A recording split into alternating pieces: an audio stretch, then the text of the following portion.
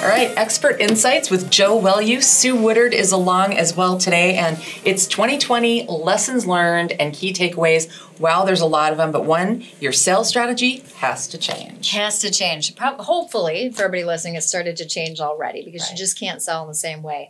You know, we were talking this morning, I was reading some research that just came out of TransUnion. Yeah. They were talking about millennials in particular, just as one demographic that has really gotten sucker punched this time, right? They got hit with 9/11. The oldest millennials were about 20-something at 9/11. They all got hit as the Great Recession arrived in 2008, and they were all just really getting going with their careers, and now they got another punch. And what the TransUnion survey revealed is that 76% of millennials in this age group have been hit really hard, whether it's job loss, hours being reduced, their partner losing their job, and 56% of them are saying, I am actively reaching out to my financial services institutions looking for help and information and education. Yeah. So it's not about selling. It's not. And I think we've talked about this trend for a long time that institutions and companies in general, really, it's not just financial institutions, but their first way they like to sell, or the default, is let's talk about my product, let's talk about my service, here's the features, here's the interest rate, here's the, here's all the things about it, right? And what we realized, and it's just been really an exclamation point has been put on this fact that if you really want to connect with people, you got to build some trust first. Yep. And it doesn't just end there at the beginning of the process. You have to continue to do this throughout. You have to continue to resell your existing customers, right? Mm-hmm. And we talk about the fact that the methodology that works is inform, educate, and engage. Right? Yep. Instead of, don't send me a bunch of stuff about your product or service.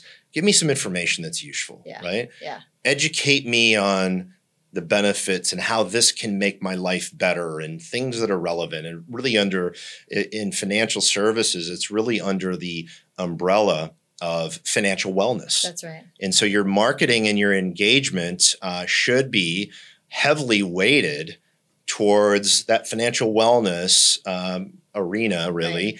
And then as you're going through the process, then you're stitching in much lower pressure ways, information about how you can help them achieve some of those things. And especially in the current context of what's happening. Yeah. You think about the difference between sending out a flyer about an IRA versus saying, are you now worried that your retirement is going to be delayed because of what just happened? Yeah. Let's talk about it and see where you're at, right? Yeah. Those are just very different messages, but it's understanding where people are at, not selling, but engaging. Yeah, and I think it's also just another point on that. It's also meeting people where they are versus you always think about it. And I think every company, I know we've been guilty of this, and every brand is guilty of this, is it's not about you. It's not about all this cool stuff that you can do. Yep. It's about your customer. It's about the person. Where are they at? What pain points are you solving for them? How can I connect with them? Yeah. And I think particularly for financial services, we've talked about this.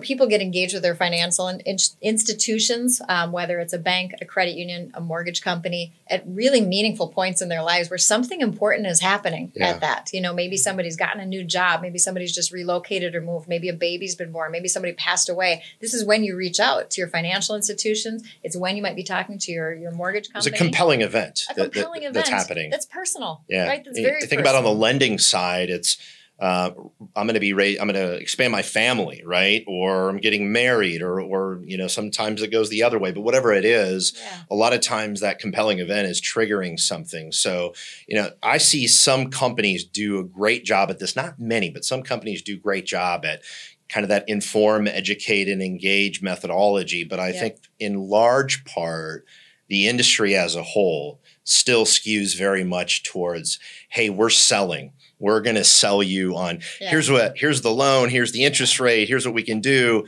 And they kind of forget about that super important part of the trust building that happens if you're informing and educating and engaging. Yeah. And one of the things you say all the time is that, every interaction that you have with your customer, you can either build or erode trust. And there's nothing to erode trust like reaching out with an off-point tone deaf especially now, message right now. The heightened sensitivity. And I think the extra layer of awareness that you have to have as a company right now doing business. And if we talk about, all right, everybody's talking about what is the next step to reopening the economy and getting back to businesses as normal. And the reality is it's not going to just be, we're all going to pretend like it's 2019 again. That's not going to happen, unfortunately, anytime soon. And so there's this heightened level of awareness that I believe you really fundamentally have to have for your people and particularly your customers and the way you're going to market and the way that you're going to grow the business. Yeah. And the challenge that I would give folks listening is to take a really good hard look at their marketing and their messaging and their website. Everybody's been busy kind of dealing with crisis and chaos, but take a really good hard look at what's stacked up, getting ready to go out to your customers, and make sure that that's still on point, that the message is what it should be right now, because it should be something probably different if you stacked all this marketing up 6 months ago, right? Very different. Very different. I think it's true for every business, really, but particularly when you're dealing with complex financial transactions and you're dealing with people's biggest asset, their home and their money. Right? It's so personal. People in a lot of fear right now. Right. So being that informer and educator, I think, is so important. You want to elevate to that trusted financial partner. Right on. Time for a review of what you've got going out. Right on.